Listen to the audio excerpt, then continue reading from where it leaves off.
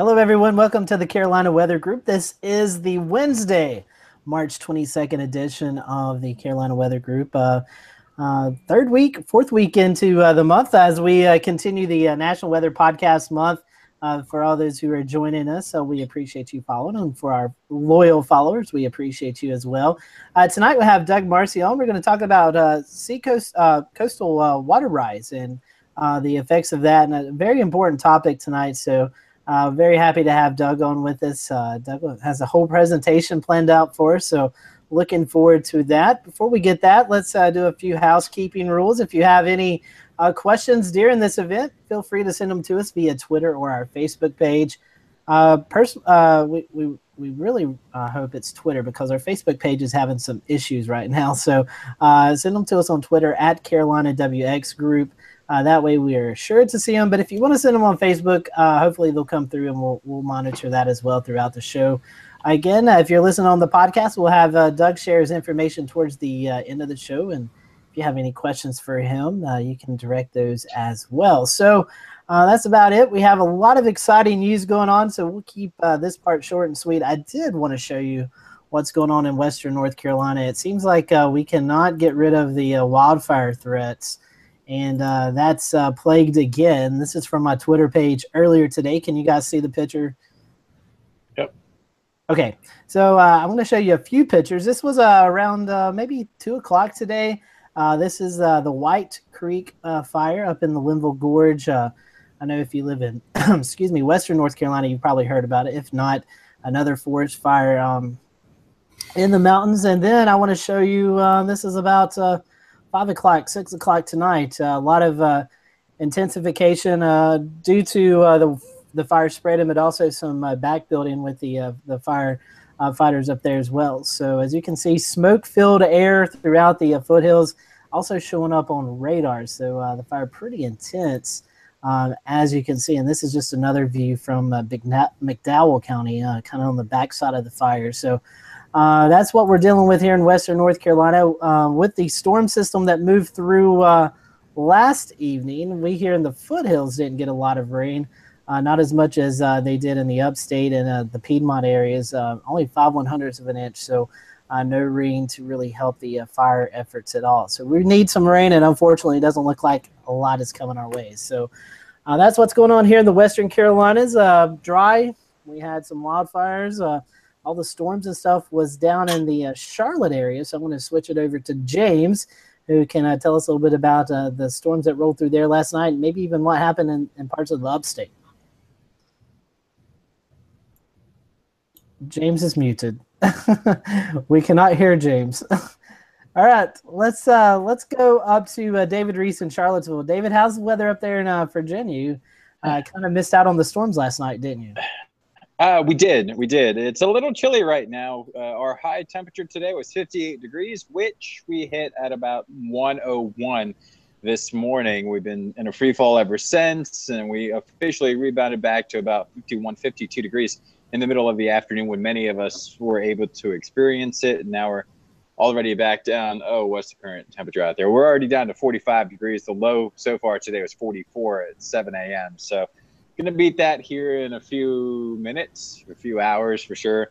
Next couple days, sunny tomorrow, cold, highs near 50. Over the weekend, though, we're looking at a nice ridge of high pressure building in and pumping warmth our way, mid-70s in the forecast on Saturday. Rain possible on Sunday and Tuesday. But other than that, it's been somewhat uneventful. Saturday was a little interesting with the upper low moving on through. We had a few reports of small hail around central Virginia from some of the stronger thunderstorms. I actually was able to get out and enjoy some of the thunderstorms as I wasn't working. And I was like, spring is here. Now, if we can just get rid of this cold weather with a low tonight, about 24, 25 degrees. So still cold, but warmth is on the way. Scotty is now muted. No, I'm good. I'm good. Good. So, Shay, if you don't mind, it says I'm presenting to everyone. I don't think everyone wants to see my ugly mug. So. You're right. I got you covered. Thank you. I appreciate that. Let's go down to Charlotte, North Carolina now, where I think James may have fixed the technical issues. Hello, Mom. Can you hear me now? All You're right. Good. Excellent. It's the night for technical gaffes because tonight was the night we wanted to debut Facebook Live to you, and Facebook's not working, but I don't think that's on us. If you can post to a Facebook page, do let us know. But yeah, so we got quite some storms yesterday. Nice second day to spring to kick things off. It got quite warm, mid and upper 80s. Our friend Kit, who I don't think is on the show tonight, so I will show off the pictures that he showed off on local TV here yesterday. Take a look at some of that hail. Mainly the mid-center of Charlotte and the north side of Charlotte got hail up to about 2 inches yesterday, but it wasn't just the Carolinas. As a matter of fact, Charlotte was kind of really just the eastern edge of where these storms rolled through. South Carolina got a pretty good light show, as did parts of Athens, Georgia, the Atlanta area, and I had a video queued up, and YouTube has gone rogue on me, so let me roll it on back. It is the sky cam from the University of Georgia. When we had Marshall Shepard on a few weeks or months back, he talked about it, and that's Wake Forest. So I don't know what's going on here, but it was a great look from 2 different vantage points at the university there. Here it is.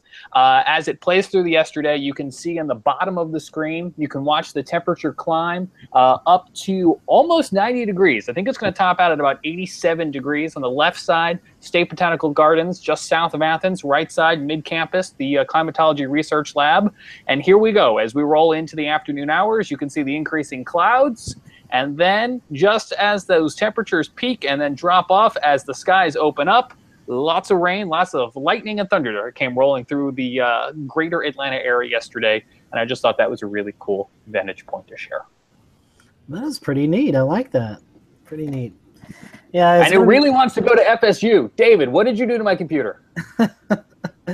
David's tapped into it. So let's go up to Peter, who's up in Jersey area. Peter, the talk was before the show is the Cinnabon that you're eating. So tell us how it was.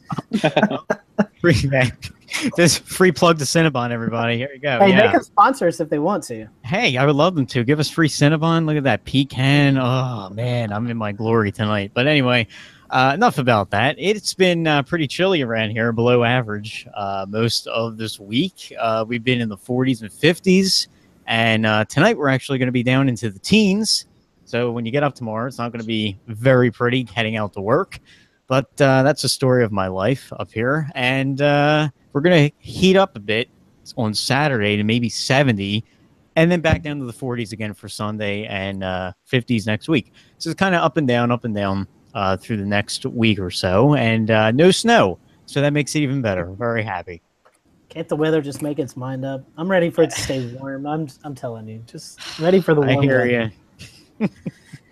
Well, let's go over to Mr. Ricky Matthews, who was in East Tennessee. Ricky had a very exciting week representing the Carolina Weather Group, and has some exciting news about the Carolina Weather Group. So let's let Ricky give us all the details of what's been going on over the past couple of days. Yeah, we had the great opportunity to, as part of National Weather Podcast Month, Scotty, to join Weather Brains last Monday. We had a great panel of guests. We had Gary from the Weather Service, or retired Weather Service now, up in Mount Holly, New Jersey. We had Gina Esco from the D.C. area, one of the social scientists. And, of course, Dr. Oswell, always a great person to have on Weather Brains, and, of course, the regular cast there. So it was a good conversation about the snowstorm that happened up in the Northeast in some spots and didn't happen so much in other spots, and kind of the uncertainty behind that and how it was communicated and how we can maybe improve that.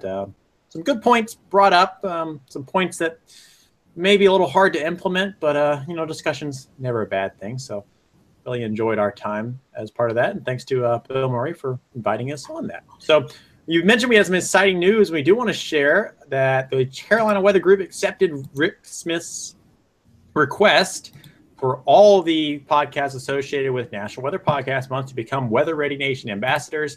And we put in our paperwork a few days ago and got our email yesterday that we were accepted as a Weather Ready Nation ambassador. So we're excited to be part of that program that helps promote weather safety across the nation as part of our podcast and some of our outreach efforts.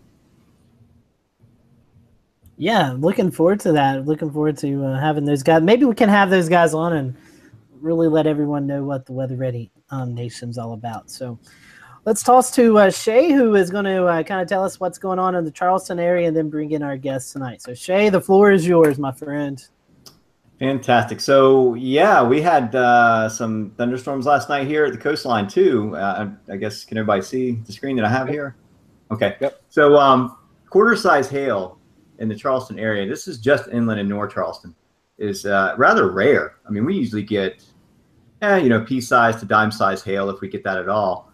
But I was sort of, we talked last night about the mesolow that developed sliding downslope from the Appalachian Mountains. And, the last several cold fronts, probably a dozen, that have moved through the area have been sort of thwarted by the cool shelf waters, which are about 58 degrees. Now they're up to about 60. I was sort of banking on that last night to sort of stave off the thunderstorms, but we found that the mesolow is a much stronger system that has much more convective activity associated with it that the shelf waters are not able to thwart. So we got quarter size hail just inland. I mean, I saw some of the pictures of 3-inch to baseball size hail upstate. I couldn't believe it.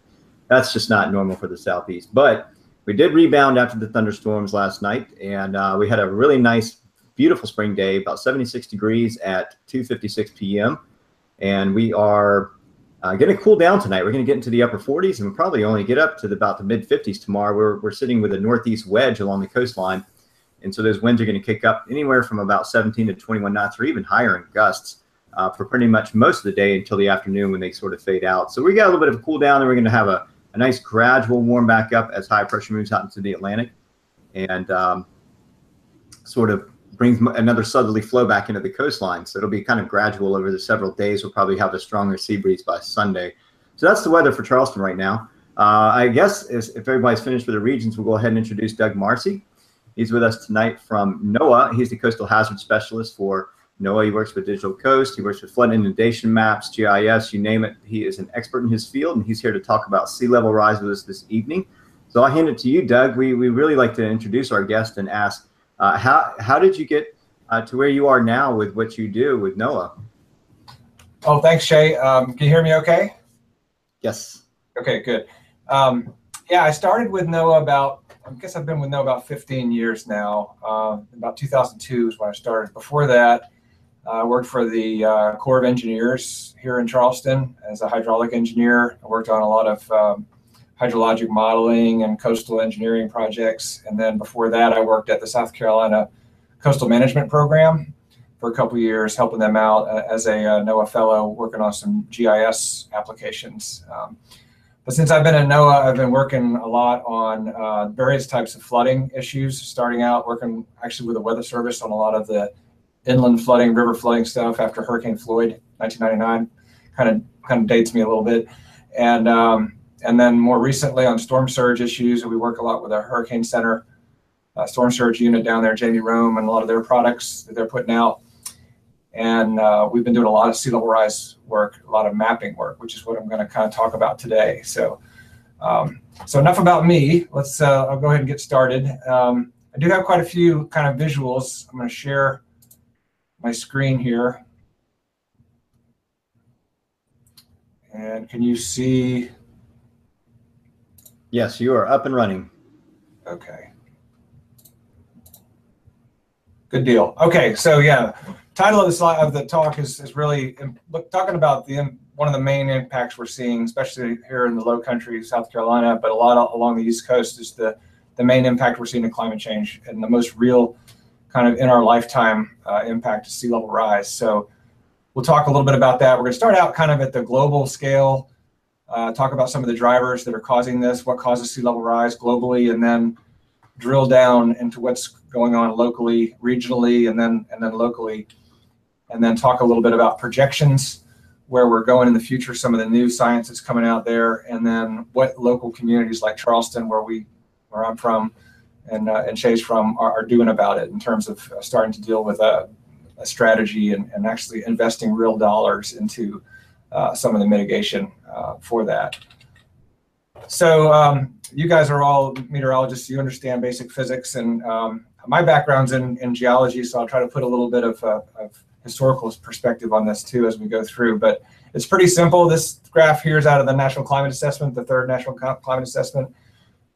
As you know, the fourth climate assessment is going on right now. We hope that's going to be coming out in 2018, which will kind of be an update of the science. But basically, you got two things here going on. CO2 concentration increases in the atmosphere that basically acts as a blanket and causes the the global temperature to increase. We've gone above 4,000 parts per million. 400 parts per million now with CO2 as highest it's ever been in like 600 million years. So temperature's following that, and we think eventually sea level rise will as well. There's a little bit of a lag because the ocean does tend to absorb some of the heat initially, but it will catch up. Also stole this out of the National Climate Assessment, just looking at how we know the world is getting warmer. All these indicators, we have more water vapor. If we have higher temperatures, obviously more evaporation, more water vapor, so we may have more intense precipitation events. We've certainly seen that, like Louisiana here in South Carolina, 2015, and Matthew up in North Carolina. These are just amazing rain pulses, and atmospheric rivers that are tending to be more, starting to be more common. Sea surface temperatures going up. All these things are going up, but at the same time, you got sea ice depleting, especially in the Arctic, and glaciers, ice sheets, snow cover going down, and of course, sea levels going up. But this has happened before. And as a geologist, that you go back and look at the geologic record, before man was even here, before we discussed about, well, is man causing global warming and all this? I mean, the Earth cools and warms on cycles about every 150,000 years. If you look at this, it goes back 400,000 years ago. We have these ups and downs in sea level. If you study geomorphology, especially where the fall line is on the East Coast, that's kind of the upper limit of where sea level was about 5 million years ago. And then during the last ice age, the glaciers came down as far as Long Island, and then the ocean was about 65 miles off the coast than it is today, about 20,000 years ago. So you see that it's gone up and down quite a bit. And then in the last ice age, it went up pretty fast. About 22,000 years ago was the last glacial maximum. You can see we had this pretty intense meltwater pulse, and sea level rose pretty rapidly on geologic time scale. But then about 6,000 years ago, we kind of stopped. We kind of leveled off. And unfortunately, this is where civilization and humans started developing along the coast, of course, because of the coastal resources, the fishing and everything else, and the commerce. We built cities right along the coast, and sea level has been pretty much static since humans have been around. And so we kind of have this mental model that sea level is always going to be where it is now, or was, and unfortunately, it's starting to change. We're looking at globally through tide records throughout the world, and also now using satellite altimetry since 1993, we're starting to see this upward trend happen once again. And in a time when we shouldn't be seeing the cycle, and we think that's because the CO2 concentration is partially being driven by human activity, because normally we wouldn't see that until a little later on. And we already talked about the warming world, but what causes sea level to actually change, there's a lot of factors. The main ones right now that are driving the sea level change globally is the increase in the ocean temperature causes the ocean to expand. It's a simple physics kind of thing. You fill a glass full of water, and you stick it in the microwave, and you turn the microwave on, and it boils over. So the water expands and spills out of the cup. So there's no other place for the water to go, so it fills up the basin and starts to increase the water levels. And then, of course, we have the contribution of ice over land. Sea ice is not going to cause a problem. It's already floating. It's the ice over land that once that starts to break off and displace water, but also melt, that's going to increase sea level. And then, of course, you have these other contributing factors. Locally, what's going on with subsidence it becomes very important in places like Louisiana. Also, here on the East Coast, we have some hot spots with some subsidence that increase sea level locally. Just looking back since 1993, you can see what we've seen so far with this global trend. What's adding to that is the thermal expansion component plus the added meltwater is giving us this what we're seeing in the increase. A little bit about what NOAA does. We, as you're aware of, if you live on the coast and you do coastal meteorology, you probably look at especially for water levels, you look at our NOAA tide gauge data, or Seaman stations, or things like that. This is an example of a tide station. You can see, and there's a little stilling well.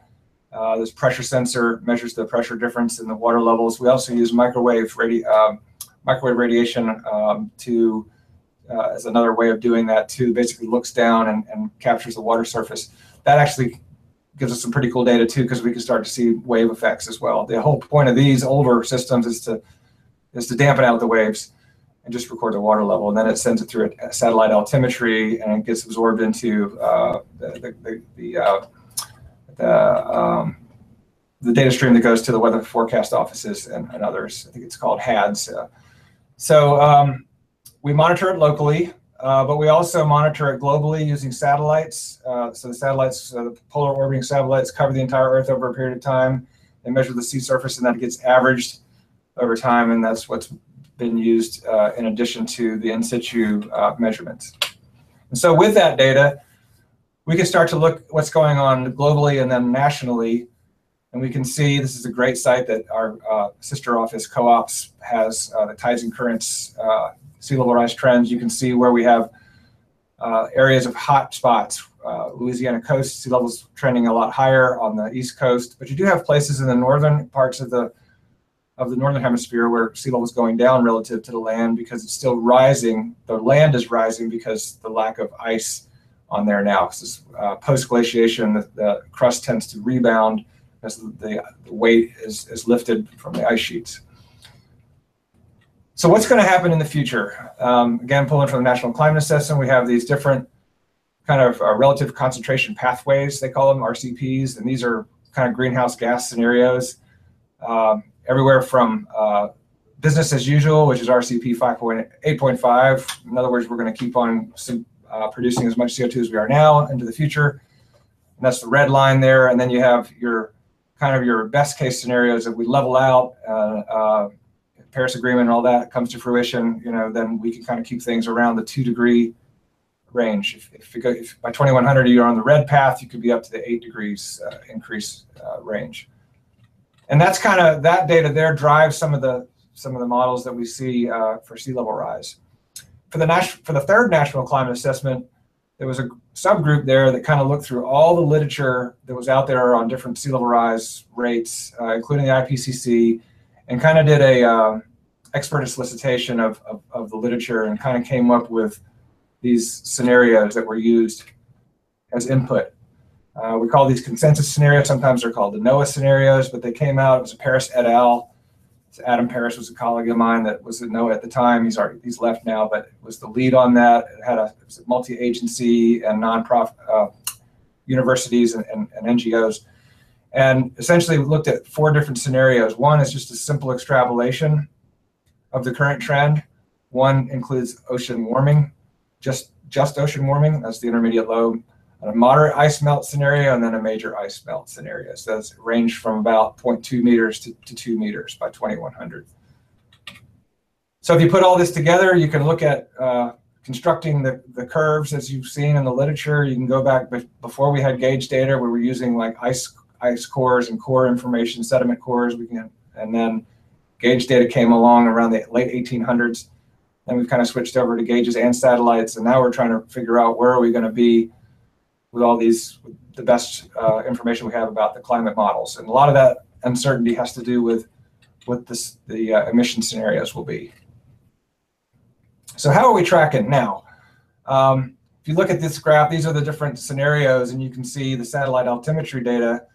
Globally, we've been kind of between the intermediate high and the intermediate low, but it changes based on the region. So for the South Atlantic coast, for instance, we're trending recently we've been trending a little bit higher than that. And of course that interannual variability and things like that, and ENSO and AMO and all those kind of 10-year cyclical things cause it to go up and down, as you know. A brand new report just came out. Some of my NOAA colleagues, a guy named Billy Sweet was the main author on this at COOPS. It's going to feed into the next climate assessment, and they've bumped the upper range up to 2.5 meters by 2100, and you can see they've done these kind of even slices at 0.5 meters. So there's now going to be 6 scenarios, and then kind of easier to look at this way, where these scenarios kind of start to split apart in even increments, but they do associate them with these RCPs to give you a little bit more sense of a probable outcome. If you pick a scenario, you can kind of get an idea of how likely are you to exceed that by a certain date. So this will be fed into the National Climate Assessment and start to be used for planning.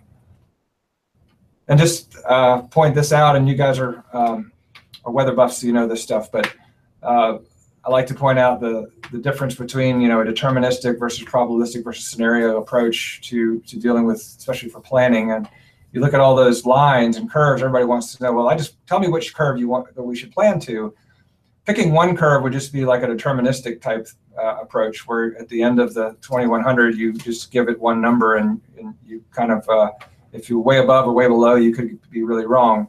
The other option is pick several different scenarios and plan for like worst case scenarios for like critical infrastructure versus lower scenarios for maybe less critical. Or you can kind of look at the probabilistic range, which is the dotted area in the middle there, which is, okay, more likely it's going to be potentially in this range, and you can do it based on kind of exceedance probabilities. So given all that uncertainty, the ranges are pretty far apart by the time you get out to 2100, and even beyond that, they get even farther apart. What's the greatest source of uncertainty there? Well, not only the greenhouse gas emissions, but we don't know what the ice sheets are going to do. We have no prior real data on this. We never studied the ice sheets because they were always been stable. They're hard to get to. They're cold. We have just started. The scientists are. I bet there's a lot more glaciology degrees coming out of our universities now. So they're starting to study these every season, and they're starting to get more and more data on how these ice sheets are going to start to flow, potentially break off, calve off, that kind of thing. So there's a potential there for quite a bit of nonlinearity when it comes to these curves. Luckily, they're not going to be,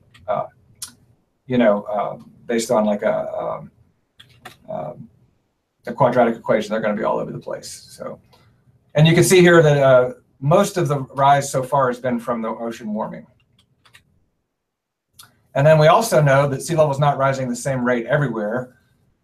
We do have these climatic patterns like Pacific Decadal Oscillation and ENSO that cause the water to pile up sometimes on the Western Pacific. For instance, in this example, that's kind of reversing that trend now, and they're saying water is going to start to pile up a little bit more on the California coast. So this back and forth will happen. So at any given year, we could have a variability in sea level regionally. And obviously land motion plays a big part of that. Again, we've seen 3 feet of sea level rise in Louisiana in the past 100 years. In the Charleston area, we can look at the trend. We've seen about 100, over the last 100 years, about one foot. The Charleston tide gauge has been here since 1921. It's about 86 years of data. We can do a trend line, and I have fairly high confidence that we've seen about 1 foot in the last 100 years. And then we can look at these projections and use some pretty cool tools out there. The Corps of Engineers has a really neat sea level rise calculator, and you can put in, it just uses the quadratic equation you can plot anywhere along here and do a planning horizon, whatever year you want, whatever scenario, and it gives you your numbers. The city of Charleston's doing exactly that. They looked at some of the NOAA scenarios, some of the Corps scenarios, and they looked at, we want to plan out 50 years, go out and then draw a box and say, okay, we want to be maybe 2.5 feet increase for freeboard and things like that for critical infrastructure, and then only 1.5 for things like parking lots and open spaces and things like that are not as critical. And this would be like a sliding scale. As the science improves, they would update this over time. So I thought it was a pretty neat way of trying to pick a year and a potential scenario for planning. But what's happening on a daily basis here, especially along the East Coast, is that we're starting to meet these critical thresholds a lot more often. This is a great graphic from our co-ops folks showing that, that 1 foot of sea level rise we've seen here on the East Coast. If you had a storm surge back in the 50s, you got 1 more foot of water in the system now. So, and even with high tide events, that water's starting to creep into these, starting to come up into our infrastructure more and more on these tidal events. These are really just simply astronomically driven, a lot of these tide events. Call them perigean tides. People call them spring tides. Sometimes people get confused. They think spring tides only happen during the springtime. It actually means they spring up and down, spring higher. But our biggest tides of the year are in the fall, around October, and in the spring. So we're getting ready to go into some of our higher tides in the spring when we have our, in the spring we'll have our new moon, and then in the fall we'll have our full moon where we get those tide events. And they cause, when we don't have any meteorological forcing going on, we can just have water start coming up into the streets just from the tide at this point. So Weather Service, a lot of the coastal weather forecast offices have these thresholds they use. They base them on our tide gauges, and when you cross over, when it's predicted to go above these thresholds, they'll issue a coastal flood warning. This is the one that happened last October. No, sorry, not last October, 2015. So this was our fourth highest water level ever recorded since 1921 in Charleston. It was 8.6 feet above mean lower low water. It was considered a major flood, and we had a lot of issues from that. And there wasn't really much going on other than a really high tide event. That actually wasn't it during the heavy rainfall event, although we did have a high tide that day too. So this is what it looks like. If you've ever visited Charleston, this is Wentworth and Lockwood. The water comes up through the storm drain. It's not really connected to the open harbor. It's just coming up through the stormwater infrastructure. And that is a real problem because here's a little bit of, if you're not an engineer, Stormwater 101, if you look at cross-section of a stormwater system, you have your water enters in on the street level through the storm drains, and then there's an outfall pipe that goes to the harbor or to the water body.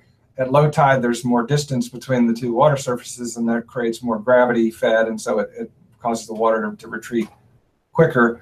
If the high tide is filling that, you have a smaller difference, it's going to drain slowly. So a lot of the older cities are based on a gravity-fed system, and there's no other forcing on it. So when tides are high and you get a heavy rainfall event, it causes a lot more flooding problems. So that's why you're seeing cities start to have to put pump out stations and things like that, and floodgates and tide gates.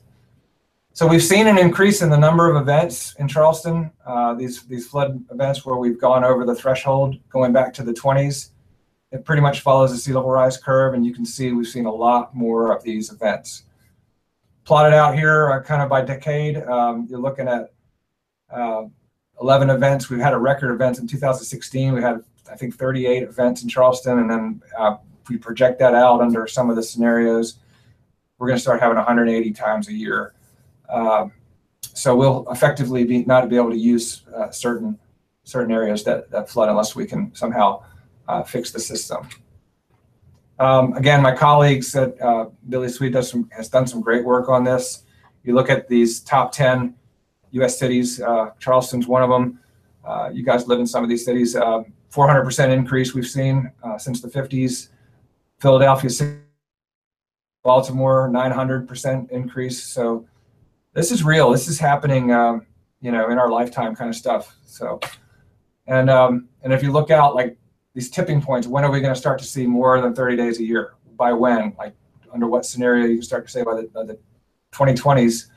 Unless we start to put some serious money into the infrastructure improvement, we're going to start to not be able to use some of these areas. It's a great app. I don't have an actual slide separately for it, but it's called MyCoast.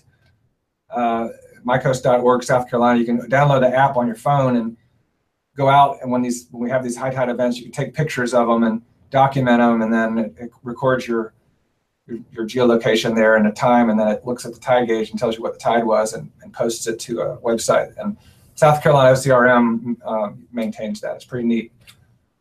Citizen science. So real quick, I don't want to take up too much more here, but we get a lot of questions about, okay, well, now that we know that sea level is going up, and what about hurricanes, storm frequency? And sea level is, I like to say, is an exacerbator of our current problems we already have. We already know we get hurricanes.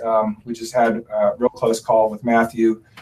Thank God it hit at a low tide. We would have had 6 more feet of water here along the low country. It would have been, and that was only Cat 1. The storm wouldn't hit, made landfall. So it's a little sobering to think what could happen, but the science is kind of fuzzy on if we're going to have more hurricanes and more intense hurricanes. It's the thinking lately is we may have more intense hurricanes, not necessarily more hurricanes, but because the heat content of the ocean is going to be higher, then there's potentially for stronger storms. And because the depth of water will be warmer at deeper depths, that will be more energy for the hurricane. And so the idea here is if you have your current floodplain 2010 and then you raise sea level, then the floodplain is just going to start moving inland farther and farther. Unless we put things like seawalls in place or start to do retreat, eventually the floodplain is going to start to inundate because we've kind of built up to that line. And this affects a lot of people around the country. Some of the most vulnerable states, obviously Florida, Louisiana, but we're pretty vulnerable here along the East Coast as well. I just showed you a lot of population are vulnerable. Oops. And this is impacting, the economy as well. This is just an example. If you shut down the Port of New Orleans, this is a great graphic because it kind of shows like the port of New Orleans as sort of the heart. And if you shut that off, it's connected to all these capillaries and blood vessels. And these are where the goods and services are going from the ports. And if you cut that down, that's going to affect people in Montana eventually. So it's not just a coastal issue, I guess, is what I'm getting at. So this is my favorite slide. What are we going to do? Put our heads down, and it's a kind of a overwhelming thing to think about. But we try to show people that places like Charleston, Norfolk, these places are older cities. We're pretty resilient. We've dealt with a lot of stuff. In Charleston, we've had an 1886 earthquake. We didn't have any federal assistance back then. We were able to rebuild. We had Hurricane Hugo. We came back stronger than ever. So, I think we're smart and we can figure this stuff out. We just got to get going on the problem. And one of the first things you want to do, I think we've done that, is identify the problem, figure out what the vulnerabilities are, start to look at options, and then do the cost benefit and actually start sinking some money into the infrastructure, take action. And we've tried to do this in some of our tools. We've kind of to identify the problem. We've done a lot of sea level rise mapping. I encourage you to check out our digital coast. I sent a bunch of links and stuff to Shay. Maybe he can send on to you guys. We have a new beta version that has some of these local scenarios in there. So I invite you to check out that as a scenario tab. Just real quick, this is kind of a cool couple slides I got from the city of Charleston. Laura Cabanis, who's the kind of city engineer. She has this great graphic of an old nautical chart or map of Charleston before we filled in a lot of the areas around, especially on the western side of the peninsula. This is the old shoreline, and you can see where the present-day shoreline is. And well, guess where we get the flooding? So this was all filled in with kind of unconsolidated dirt and even like animal waste and trash, and over where our stadium is, the baseball park, that was all kind of landfill at one point. So that's sinking. And that's where we get some of our worst flooding. And a lot of the coastal cities on the East Coast, we did the same thing. And so where we see the flooding happening are up some of these older inlets and things like that. And the city's actually doing a lot of work now to build these big drainage features, that huge tunnels that are going to put in the water into a repository underneath about 40 feet down, and then shoot the water out to the harbor using a series of pump systems, and also raising and armoring the seawalls, raising roads. They've already invested about $235 million into this, so they're really starting to take it seriously. Which is, I think, is a good thing. And so they have a sea level rise strategy you guys can check out, and a lot of cities. I know Miami is Miami Beach especially, they're doing a lot of work on this too. I think they've invested about $400 million, and their mayor down there, actually his whole platform he ran on was to fix the flood issues. So I'll leave it at that for questions. I could do a demo if you want of our tool, or I could just open it up for questions and we can go from there. I can I guess I'll unshare here. Yes, sure. If you want to do a run of the SLR viewer, okay, then right. Yeah, absolutely. Okay, let me do that. Well, let me share again then. Because I was going to suggest that. Sure. It's a really, really neat tool, and it'd be good for you to sort of explain that. to where people could understand. I know. I mean, some of us might know what we're looking at, but others may not. Yeah. Okay. Is it sharing again? Yes. Okay. Great. So if you come to Digital Coast, you can just Google Digital Coast. But I'll just start at the homepage. This is what our homepage looks like. We have access to a lot of different types of data. If you go to data, we have a whole data repository, a lot of elevation data, LiDAR data. LiDAR is kind of high accuracy elevation data. We have a ton of tools, training, things like that. If you go into the tools, actually go back to the homepage, you can see the Sea Level Rise Viewer is one of our most popular tools. We have another one called the Hurricane Tracks. You might have seen historical hurricane tracks. It's a pretty neat tool. You can put in a location and it shows you all the tracks that have passed by there, and then you can select and do all this stuff. But you go to Sea Level Rise Viewer. Here's our homepage. You can launch the viewer. We have a new beta version, so maybe I'll just show you the beta version because it has some of the same functionality. But we have a little splash page here. It kind of gives you data updates. So we are constantly updating this with new data. We just updated the whole East Coast post-Sandy area. We got affected by Hurricane Sandy, and so we have new data in there. When you get started, you go in, you're able to just type in your address. I'll do Charleston. Or you can type an address or just a city. So you can actually type. There we go. It zooms in.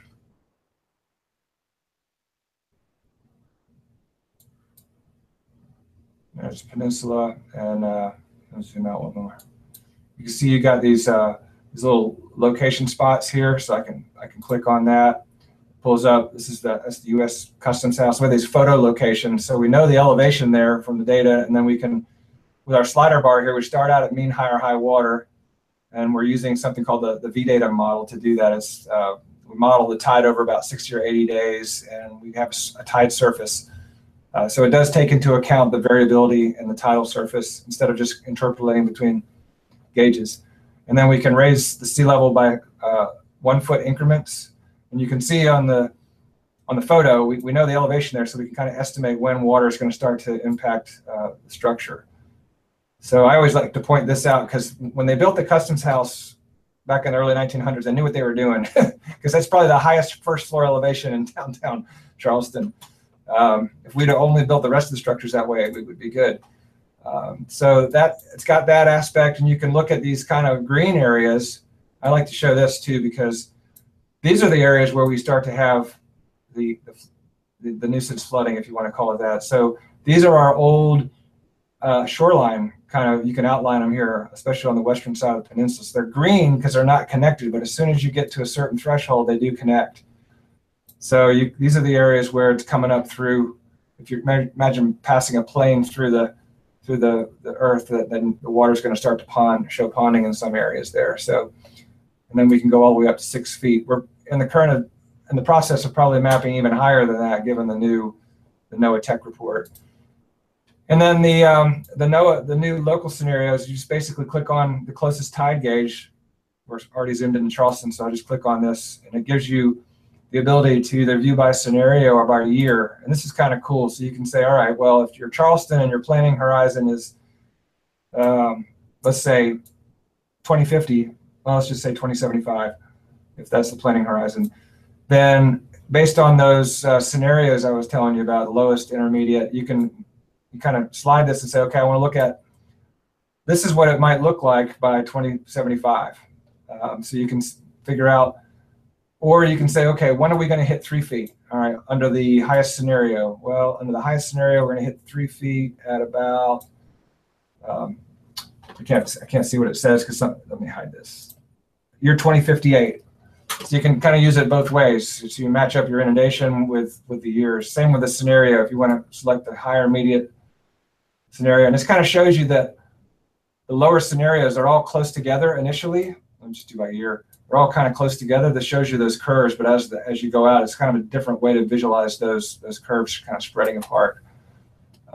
We also look at some of the confidence we have in the mapping that we do. So based on the elevation data, you can see, there is some uncertainty because we're so flat, especially in Charleston on the low country. So plus or minus, 1 foot is probably the best we can, even with some of the higher accuracy LiDAR. So we're just kind of showing that. If you're into marsh and ecosystems, we use land cover data. You can pick different marsh accretion rates, and you can pick different years, and then look at what the state of the marsh might be. So are these marshes going to be able to keep up, or are they going to turn into open water? Are they going to run up against a barrier and not be able to migrate? Or are they, depending on the accretion rate, which is the amount of sediment that's going to go on there. And then we have some vulnerability information, but the last one I like to show is this one here, where you've got these red areas. So the weather, we talked about those weather forecast thresholds. Charleston, the threshold is at the gauge is 7 feet mean low or low water, which is about between 2 and 3 feet mean high or high. And we look at how many times we've had this area that in red would flood. 23 times the past 5 years. When we go out to a meter of sea level rise, we basically will flood these areas like every high tide. We have 2 high tides a day, semi-diurnal tide. So, it's just going to be, unless we can either engineer our way out of this or figure out a way to change the land use, we can just identify these areas that are going to, be our first canary in the mines, if you want to call it that. So, and then we link to the same sea level rise trend data. So anyway, and if you're into GIS and doing your own analysis, the beauty of this is it's a great visual tool, but then you can go right in and to your state. Here's South Carolina, for instance, you can go right and download all of our data. So you can get the DEMs, you can get all the GIS data you want to pull into your GIS and do your analysis, which is really the point of this. So, and we helped out City of Charleston do a lot of their mapping based on some of this data. So, and we do a lot of that kind of technical assistance for a lot of communities as well. So, and that's about it for the viewer. And we have kind of like Doug, real quick, I wanted to ask if you could take a look at the barrier islands, Isle of Palms, Sullivan's Island locales. There's a lot of homes there, a lot of development, and I'm interested to see what sort of flooding we are going to be seeing there. Yeah, and if you notice, I'm zooming in here to the Isle of Palms because you mentioned it. A lot of the barrier islands have, if you look at the profile of the elevation across the island, in many cases, the higher elevation is on the front beach because we've got this kind of big dune system that's built up. So when you increase water level, it actually floods from the backside. We do see that with storm surge as well. A lot of times, Outer Banks, for instance, it comes from the backside and then pokes through and sometimes causes new inlets. But you look at 4 or 5 feet, a lot of these barrier islands are they'll be hanging on the edge. Now, this is not taken into account the geomorphic processes. These beaches will migrate. The islands kind of want to roll over as the sea level goes up. That's what they're designed to do. Nature wants them to kind of roll over. But if we keep it building seawalls and stuff there, it's going to come up behind basically. So but this just gives us an idea. And it's kind of neat. If you start looking at it, Sullivan's Island, if you've been out there, these are the old beach ridges. So you have this kind of dune and swale where it collects like fresh water and stuff like that. You can see how the spit has kind of accreted, and then eventually, that gets covered. So a lot of times it floods from the back, and you can see, the homes in here. The viewer doesn't let you zoom all the way in. We have that takes a lot of caching and web service, but you can go download all the data and get that. So, I invite you to go in, and we've got it. It's pretty much for the entire country, except Alaska. We have some data issues in Alaska. Plus, sea level is actually going up, down in a lot of places in Alaska. But so you can, if you guys are on from other states, you can go kind of check it out. That is fascinating, Doug. Go ahead, Scotty. Do you have a question?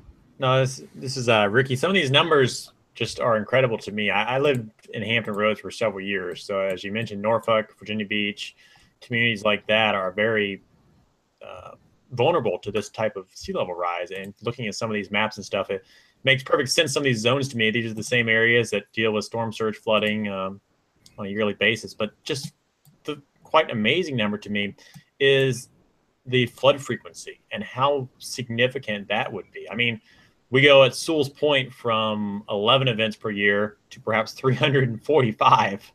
I mean, that's a good portion of the year. we could be dealing with flooding. My question goes back to, why is it in meters for the sea level rise and flood frequency while the gauges are in feet? Is that just a unit of measurement thing? Well, no, that's a good point. And in this new viewer, we actually put in the ability to go from feet to meters. We didn't have that before. We still deal with some communities that, I don't know if you've ever seen Stephen Colbert's little deal about the North Carolina. He said we're never going to be able to understand sea level rise because it's in meters. so that we have that in both. The only reason we did that in a flood frequency initially was we actually were talking about in our new version to try to change that, or at least put feet in there as well. So, and I actually want to communicate this in mean higher high water too, because a lot of people don't understand mean lower low. Sure. That's my other question is there one that's better to look at when it comes to looking at rise, low water versus high? Well, all they are is datums. You can compute whatever you want to at the gauge. The reason mean lower low is used for a lot of the navigation, the reason we have tide gauges to begin with in this country is because of navigation. So we don't want ships to run aground. So when we do their charting datum, the nautical charts, the datum there is mean lower low. So you look at they're the lowest of the low tides. If we're semi-diurnal tide in Charleston or on the East Coast, we have 2 low tides. It looks at the average of the lower of those. So there's likelihood that you're not going to go any lower than that. It's just sort of become the datum that's used that co-ops would report in. Now we have the ability that you can change back and forth. So any of the tidal datums that they compute over that epoch, which is 19 years of the moon cycle, that causes the tides to go up and down over that period, you can use mean higher high. I think mean higher high is better because it's a more of a line that we've kind of, all it takes is 1 or 2 feet above that to start causing some real problems. So, so that's something that I think Hurricane Center and even co-ops, we're going to start seeing most of our products try to make things relative to mean higher high. Because if you just use the topographic datum like NAVD88, that a lot of our flood maps and stuff from FEMA are in, if you started at 0 NAVD88, well, the first 3 or 4 feet is just tidal flooding, so it doesn't flood anything. So if you start at the high point where the water is right up against the edge of the marsh and starts to spill into infrastructure, that's kind of where you want to start. So that's why we're kind of switching our focus to that. You brought up Charleston and how they're preparing by taking some of these scenarios. Is that what most communities are doing, or is there a scenario that's more popular with some communities, or one that's contested with a lot of communities? Well, it's a good question. It's not the same in every community, I can tell you that. I think in North Carolina, the state legislature won't let the agencies even plan beyond like a normal extrapolation of some of those curves.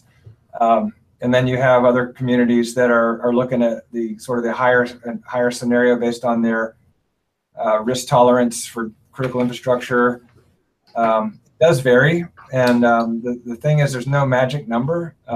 What we're trying to do with that NOAA tech report that just come out is to give you more of an idea of what's going to happen regionally. I don't think I mentioned in that tech report, it takes into account more processes than just vertical land motion and global sea level rise. It's also looking at the density difference that will happen when you melt the ice off of the ice sheets. It's going to change the gravity field. So the water will be displaced differently in the globe. So it actually will cause sea level to go up higher, faster away from the glaciers. It'll actually be lower next to the glaciers because the water is going to be displaced to other parts of the globe, which is kind of a weird thing to think about. And then also the oceanographic currents, slowing of the Gulf Stream and some of these other features, they're taking that into account to give us more realistic values that communities can start to get a handle on. So as we understand the physics more, the science gets better. Like I said, the main thing is what these ice sheets are going to do. That's the real killer in terms of trying to model. I think they're going to get better and better at it now that we've put I think we're starting to put a lot of resources towards that. Last question for me, and then I'll throw it back to Shay. Let's say we have a big hurricane come along or some type of major erosion event. Do these maps get updated to reflect that?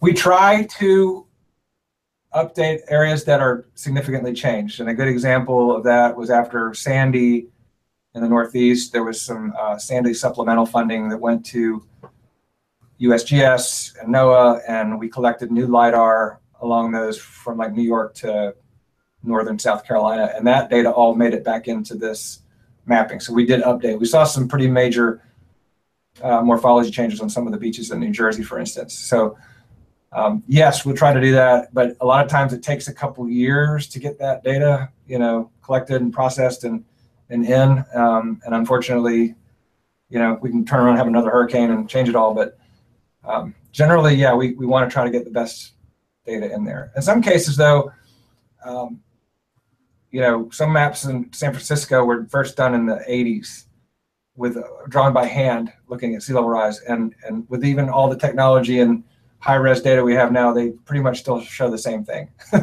So to some degree, you look at the map and you go, okay, this is a problem, no matter what the accuracy is. So, now, Doug, my question for you is, and you talked about mycoast.org. That is for South Carolina, SCDHEC is a real integral part of that. So state agencies up and down the eastern seaboard, Maryland, Virginia, South Carolina, Georgia, they've all sort of jumped on board with some of the coastal resiliency efforts. And, one of the issues that we see is coastal development and stabilization of barrier islands. Talk a little bit about how the coastal resiliency efforts from these state agencies might be helping, or are they getting enough feedback to provide to you in order to help you update whatever data that you have for the coastlines? Yeah, the state agencies, for instance, DHEC, their main goal or their main mission is to kind of regulate development on the coast. So the idea there is that they monitor erosion rates. They do beach monitoring, including like beach profiles, and they look at the long-term erosion rates, and they will establish these erosion setbacks. And so their job is to protect homeowners from building in areas that are highly erosional and that will potentially have issues. So they'll say, okay, if your building gets destroyed from storm, you can't build back here. It's too dangerous. In inlet areas, that they look at the landwardmost shoreline the past 40 years. So places like Isle of Palms, up by Wild Dunes, that shoreline's gone back and forth so much. Comes on a new bar, gets welded on, and it changes so much. So their job is to kind of regulate. We know these are the bad areas to live.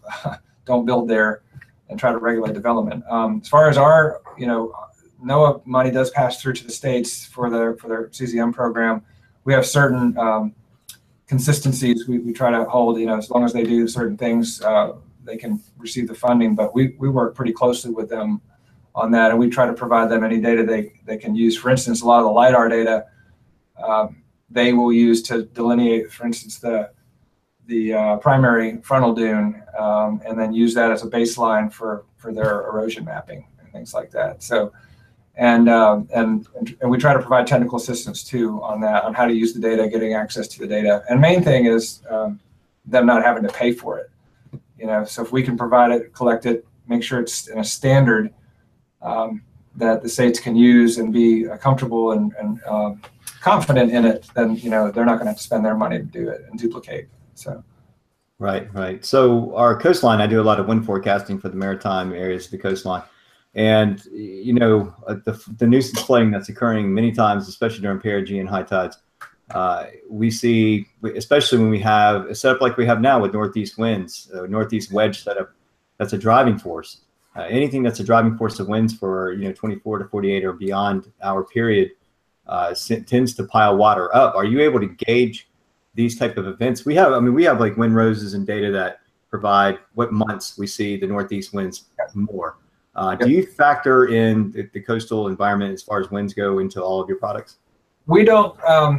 And what we're doing with our sea level rise viewer, no, it's more of a static planning tool.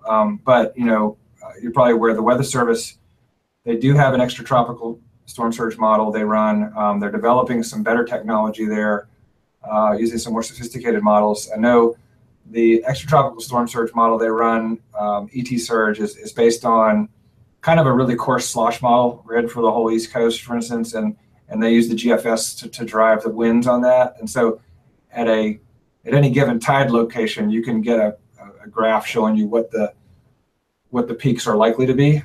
So for instance, you go to that, I can pull it up if you want right now, but you basically, you can look in there and say, okay, here's the Charleston, here's the astronomical tide prediction. They'll show you what the additional amount of water level will be because of the setup.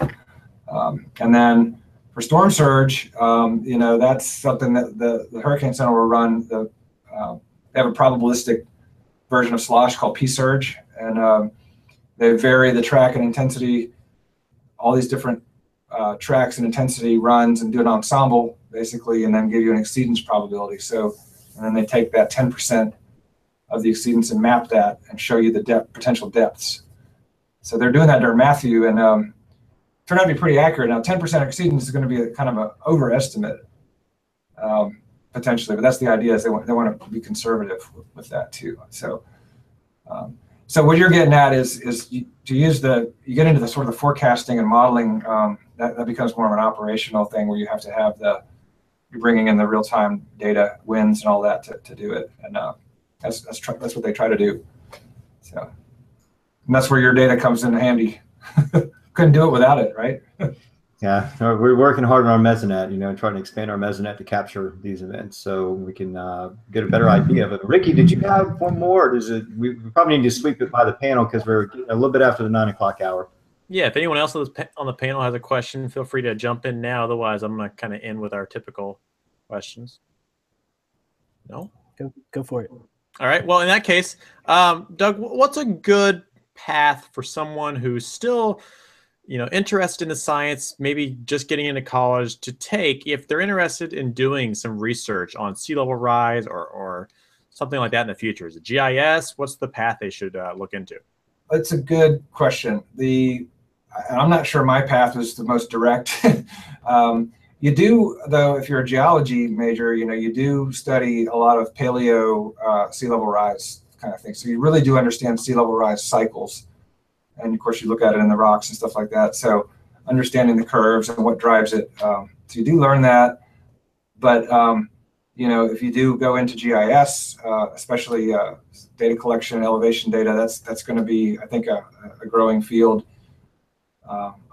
Doing the remote sensing science, like the aerial photography, satellite imagery, and LiDAR technology is getting like crazy accurate, and it's just more and more data. And if anything that goes along with that, you're a database guy, and you can learn how to handle all these data sets and process, and there's a path there. Obviously, meteorology, but I would say if you want to study on the ocean side, meteorology and oceanography, maybe an oceanography degree is maybe a little bit more valuable, but things like storm surge, total water level is a multidisciplinary thing. That's why we haven't done it so well in the past. You got your hydrology guys telling you what the rainfall is going to be. You got your surge guys telling you what surge is going to be. You got your engineers worried about wave run up, and you have to have all of that to get the final answer right. And we've always had these silos of people. I know this answer, I know this answer, and they've never been kind of put together. We're trying to go that way in NOAA now to sort of couple these models together. So having an understanding of the whole system, I think, is going to be valuable, because that's kind of valuable in the future. That's where we're going with it. So, all right. So get a degree in everything now. I would say, though, there's a lot of degrees out there now that are these sort of like marine science, more general policy. That's fine if you want to do some of the more policy-related jobs, but I still feel that really getting a good technical degree in either meteorology or oceanography, something like that, a hard science is going to be more valuable to you if you stick with that type of career. How much do you guys employ people outside the disciplines, people who have experience in a field but maybe don't have a specific degree in that field? We do it all the time. We've got folks here in our office that have just geography degrees, and they know how to do the GIS, and then we teach them the process stuff, the hazards. Then you have content experts that don't know a thing about GIS, and they can. We end up working on teams, and so it's good to have people that know different parts, and not one person has to know it all, which is the great thing about that. So we do it all the time. Some of our best employees we have now came as interns to us from like the College of Charleston geology department. We've hired several that have been really, I don't know if you guys know Dr. Leslie Sauter, but she's sent us several students, top notch. And I think they're just come eager and they're willing to learn, and they're young. They run circles around me on the technology. Like That's awesome. I can't keep up.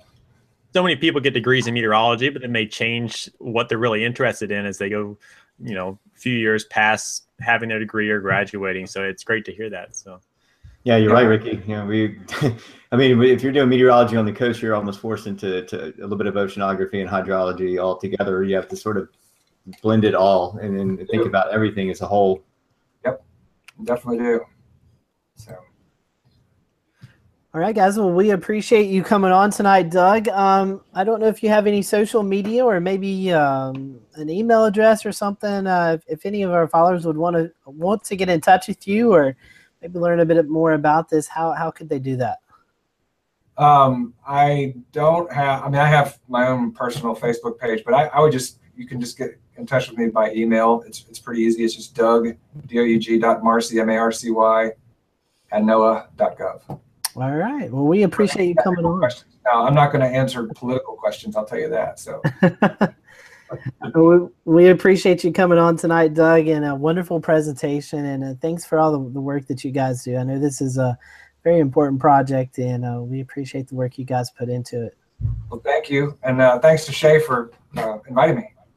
Absolutely, Doug. Anytime. We'd love to have you back on too, especially as we get into the hurricane season and any other updates that you have. We'd love to have you just come on and do the show again. I mean, even this is fascinating information. It's really good. I learned a lot from you tonight. So thank you. Great.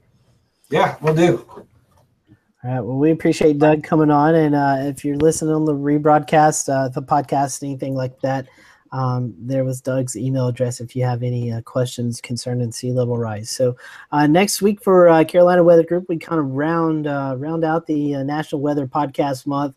Stormfront Freaks, a fellow weather podcast, will be joining us next Wednesday night at 8 p.m. and it's going to kind of just be a fun show with no set topic to talk about. They're going to talk a little bit about their podcast, and we'll talk a little bit about ours, and kind of come together and just have a general discussion about weather. So we're looking forward to having the Stormfront Freaks with us next week as we round out the National Weather Podcast Month. So for everyone at the Carolina Weather Group, we hope you have a great rest of the week. Stay safe out there, and we look forward to seeing you next Wednesday night.